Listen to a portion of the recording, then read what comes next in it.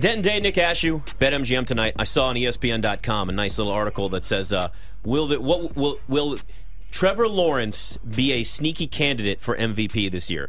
Yes! I love Trevor Lawrence this year. I'm telling you. Over 26.5 touchdowns. He had 25 last year and really was a completely different quarterback the second half of the season. He really was. I'd probably bet the over on that until it's at about 28.5, I think. I really think he's in for a good year because you're also adding Calvin Ridley. Right. Calvin Ridley wasn't part of that last year. So that offense is going to look good. Yeah, I really think so. Jordan Dajani jumps on with us, covers the NFL for CBS Sports. It's been a while since we talked, my friend. Good to have you on. Are you as high on Trevor Lawrence this year as I am?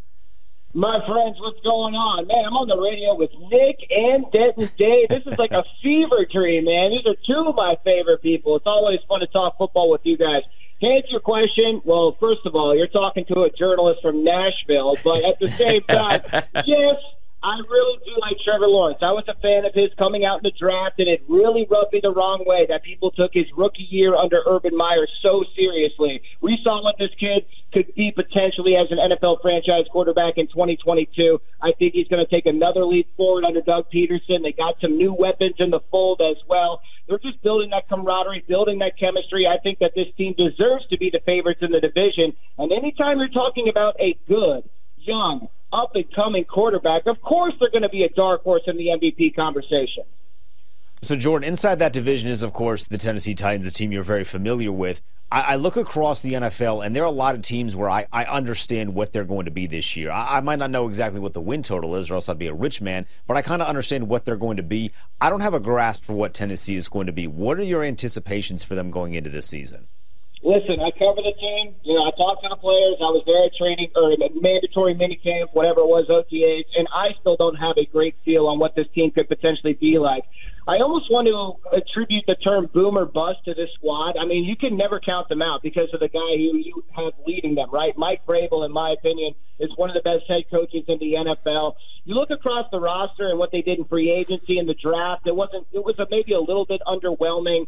But the biggest thing is, and the main reason why I don't have a great feel on what this team's going to look like is because they have a new offensive coordinator who is implementing an entirely new, different kind of offense that's going to really rely on pace, which is very different from the Titans of old. So we really don't know what this squad's going to look like. But injury issues have really plagued this team. If it were not for injury issues, if we were playing video games on Madden and the injuries were turned off, the Titans would have won the division last year. I think they lost 7 straight because they had a practice squad quarterback, Josh Dobbs, shout out to the University of Tennessee. But, the injury issues and what this new offense is going to look like are really what hinges, right? What the Titans win total hinges on in 2023. Will that offense be led by Ryan Tannehill or Will Levis?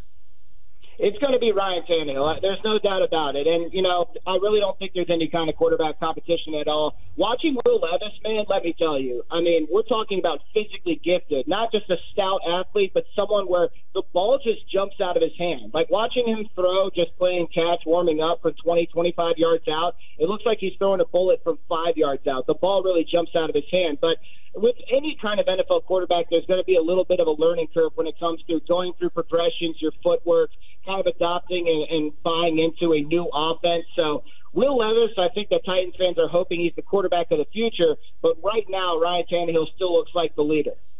When you look at some of these other teams across the NFL, who is the team that you're most excited to see come week 1?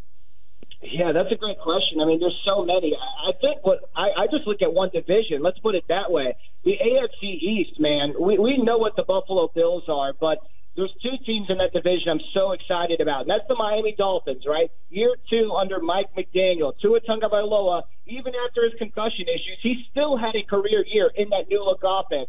Tyreek Hill, we know what he is.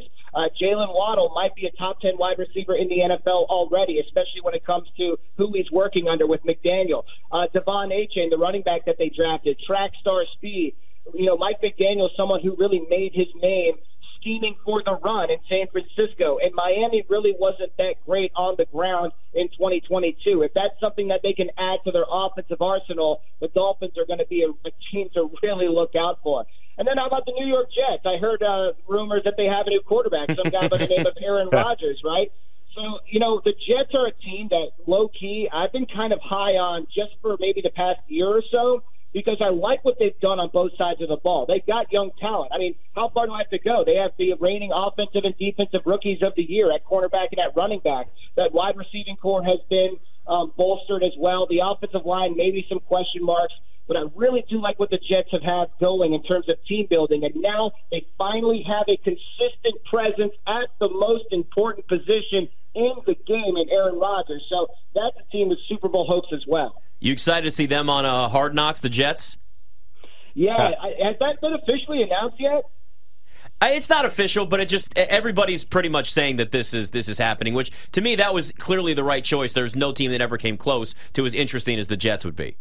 Yeah, there's no doubt about it. And I kind of love that, no NFL team wants to do Hard Knocks. And if I was a head coach, I would not want cameras around my workplace when I'm trying to build a team and try to win a Super Bowl, right? But obviously the Hard Knocks in their contract, they have the ability to force their services on one of these few teams. And the Jets are one of them, with Aaron Rodgers in the building, with a media market like New York. Maybe Dalvin Cook's on the way, maybe DeAndre Hopkins, who knows? The Jets are definitely the clear and obvious choice when it comes to Hard Knocks this year. Jordan, when you look at the AFC West, obviously the Chiefs are the cream of the crop, right? Patrick Mahomes, they're always going to be on top of the mountain in terms of the betting numbers. How far is the gap between them and everybody else inside that division? It's tough. Like, I've definitely been a member of that weird Chargers cult that has kind of been existing over the past couple of years, right? We always think the Chargers are going to make this leap, and they really don't get there. They went 10-7 last year, but the big addition they made this offseason was their offensive coordinator with Kellen Moore. So that gives you another reason to have some cautious optimism when it comes to Justin Herbert really planting his flag as one of those top quarterbacks in the NFL, and also for the ceiling and what the Chargers could potentially be as well. So when you were talking about the difference between the Chiefs and the Chargers, it was 4 wins this year. Maybe it's 3 wins. Maybe it's 2 wins in 2023. As you mentioned, the Chiefs are definitely the cream of the crop, the Super Bowl favorites for good reason. And I think they're going to win the division. I don't have much doubt about that. But I'm kind of expecting the Chargers to look better than they have under Justin Herbert in 2023. Talking to Jordan Dajani, BetMGM tonight. The AFC North. Bengals are the favorite, no surprise, plus 120. Ravens coming in next at plus 250. Browns are 4-1, and the Steelers are down there at 5-1. There's a lot of people, not on the Steelers to necessarily win that division, but look at that and say that could be a division that sends 4 teams to the playoffs, including the Steelers, if obviously Deshaun Watson can look like the Deshaun Watson that we saw in Houston before.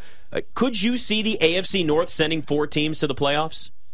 If we're talking about intriguing divisions, we already talked about the AFC East. Well, we definitely got to talk about the AFC North as well. I think it's very possible that they send 4. I'm not going to put money on that just because of how competitive the AFC is. I don't think it's going to work out that way. But I'm glad you brought up the Steelers because they're the team that I've already placed a couple of preseason, off-season bets on. Their win total right now is sitting at 8.5, and Mike Tomlin's never had a losing record, as I'm sure is famously known at this point. That includes last year as well, with a rookie quarterback who kind of struggled in the beginning, but definitely found his footing towards the end stretch of the regular season. So I really do like the Steelers to take a step forward. It's tough when we're talking about a division that includes the likes of the Bengals, who I might have going to the Super Bowl this year, the Baltimore Ravens, who I'm very intrigued by because they got rid of Greg Roman, they got Todd Monken as offensive coordinator. That offense is going to look different, and they're going to pass the ball a little bit more. And, of course, we've seen the headlines. OBJ, Zay Flowers are now a part of their wide receiving core. The Baltimore Ravens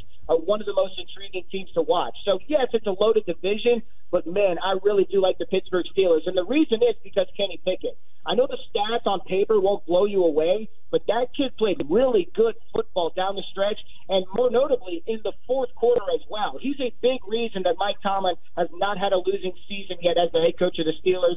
He's definitely a candidate for a second-year jump. So you've placed some bets on Pittsburgh. Who is the team in the NFL that you look at right now is covered with caution tape? They have all sorts of stay out, beware of, who is the team that you are avoiding with all costs in the NFL this year? It sounds like me looking at win totals in general, man, because Vegas is just so spot on with these guys. It's tough when you look at some of the favorites, right? I mean, the Chiefs, the Bills, the Bengals. I got to say, if I got to pick one that I'm had some caution tape wrapped around, it might be the Buffalo Bills, right? Did they do enough in the offseason to further their case as legitimate contenders in the NFL. They were the odds-on favorites to win the Super Bowl last year. That, of course, did not happen, and now we have this weird drama going on with Stephon Diggs. And I know Josh Allen's going to come out and say that the media is making more of it than what it actually is. No, I can promise you, Josh, we were not making more of the situation than it was. That was a very weird situation, especially considering Sean McDermott's comments. So if we got our number one wide receiver, who, let's be honest, he shoulders the entire passing game for the Buffalo Bills, if we have him a little bit disgruntled before we've even reached the preseason, I'm putting just a one line of caution tape around Buffalo Bills' futures. You know, talking about the AFC is going to be a trend, Jordan, throughout the entire year because it's just so stacked and there's so many young, talented quarterbacks and so many good teams. But there is the other conference in the NFC that's like the polar opposite right now, where you look at the Eagles as the favorites to win the NFC at plus 260. Then it's the 49ers at plus 350, and we think Brock Purdy's going to be the starting quarterback. I've been saying he's going to be the starting quarterback for a while, and it's sounding more and more like that'll be the case if he's healthy. Then it's the Cowboys all the way down at plus 650 and the Lions at plus 850. And you start going down after the first two teams and go, okay, like who stands out in the NFC after the first couple of ones at the top there? Is there any dark horse, any team in the NFC or that you either like to make the playoffs or maybe just a team that was a playoff team that isn't necessarily getting enough attention? Because for me, I'm having trouble just looking at that conference and really understanding what the playoff picture is going to look like. Yeah, I totally agree, especially if you ask me what like a dark horse is going to be for competing for an NFC title. I just straight up do not have one for you. I don't even like saying the Dallas Cowboys in that conversation. I think it's the Eagles and the 49ers. I already locked in the Eagles to win the NFC at plus 325. You mentioned it's plus 260 right now. I wish I jumped on them to win the Super Bowl earlier this year. The odds have shifted in a major way. But if we're talking about just kind of a looser term dark horse in the NFC, let's talk about the NFC North, right? Everyone's high on the Lions. They have become America's team. You know, move over, Cowboys. It's all about Dan Campbell now. Well, I'm kind of interested in the Minnesota Vikings. Listen, I know their defense was absolutely trash last year. I get that. But this team still went, 13-4? And their win total right now is 8.5? 8.5? I think they're going to win 9 games in 2023 if I had to put my money on it. And I've already put my money on it. So I think the Vikings might be in a great position to maybe once again steal the division from the Lions if they do not live up to the hype. When it comes to the Vikings as Super Bowl contenders, I'm not ready to go that far. But in terms of NFC division-wise, I like the Vikings. I think we're not talking about them enough just yet. As someone that's already placed that Vikings to win the NFC North pick, I agree with you there. Jordan, have you had a chance to look into the MVP market at any time yet? Not too much, and I will be honest with you guys, I'm not a huge MVP bettor. I did tweet out something, and I think it might have been from BetMGM. It was a prop offering, I think, the big three, right? It was Patrick Mahomes, Joe Burrow, Josh Allen versus the field. I don't remember if that was Caesars, if that was BetMGM. But I took the field on that one, and I think the field might have been like minus 125 or something, so I thought that was an interesting prop. Because Jalen Hurts wasn't part of that big three, and I think Jalen Hurts would be a good sleeper to win the MVP. I'm looking at it now. I think Patrick Mahomes, Burrow, Josh Allen, Jalen Hurts. It's going to be one of those quarterbacks, and I'm looking at Trevor Lawrence. He's up there around the top 5, top 6 as well. So I don't think I'm going to take a flyer on Justin Herbert. I'll move him out of the conversation. So I'm looking at Mahomes, Burrow, Allen, and Lawrence, really. And, I mean, this might be Burrow's year. I mentioned earlier in the interview, I kind of like the Bengals. I already placed the Super Bowl exacta, the Bengals versus the Eagles at plus 2,000, I believe. That'd be kind of an interesting Super Bowl, in my opinion. Joe Burrow at plus 750 might be my preseason bet. All right, got about a minute here, Jordan. I'm looking at the AP Offensive Rookie of the Year. Bijan Robinson's the favorite, plus 275. Bryce Young comes in at plus 450. Anthony Richardson, 7-1. C.J. Stroud is plus 850. Out of those three quarterbacks, because that's where a lot of the hype was, right, was the quarterbacks. Are you most comfortable with Bryce Young being the starter week 1 and having the best start to his rookie year, or do you maybe believe more in somebody like an Anthony Richardson or a C.J. Stroud?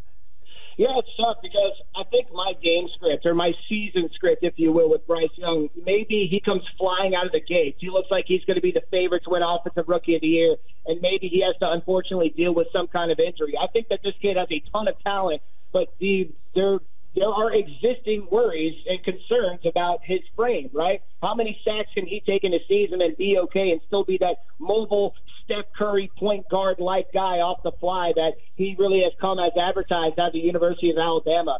So, yes, I'd be more comfortable with him. But C.J. Stroud would probably be a close second to me. I think the Texans are finally on the right footing as a franchise. I like what they did at head coach. I think they had a really good draft, by the way. Look at what they did at wide receiver with Tank Dell, Xavier Hutchinson out of Iowa State, who was one of my sleepers in the draft. Anthony Richardson, listen, I get the Cam Newton comparisons. He's an all-world athlete. But there's going to be a learning curve when it comes through throwing the football and being accurate, going through a progression, things like that. I'm not 100% sure Anthony Richardson's going to hit the ground running. So, yeah, I'm going to lean towards Bryce Young, the number 1 pick. Jordan Dajani, CBS Sports. Always good to talk to you, man. It's been too long. We got to run. Thanks for coming on with us. We'll do it soon. Absolutely. You guys are the best. And there he goes. It's BetMGM tonight.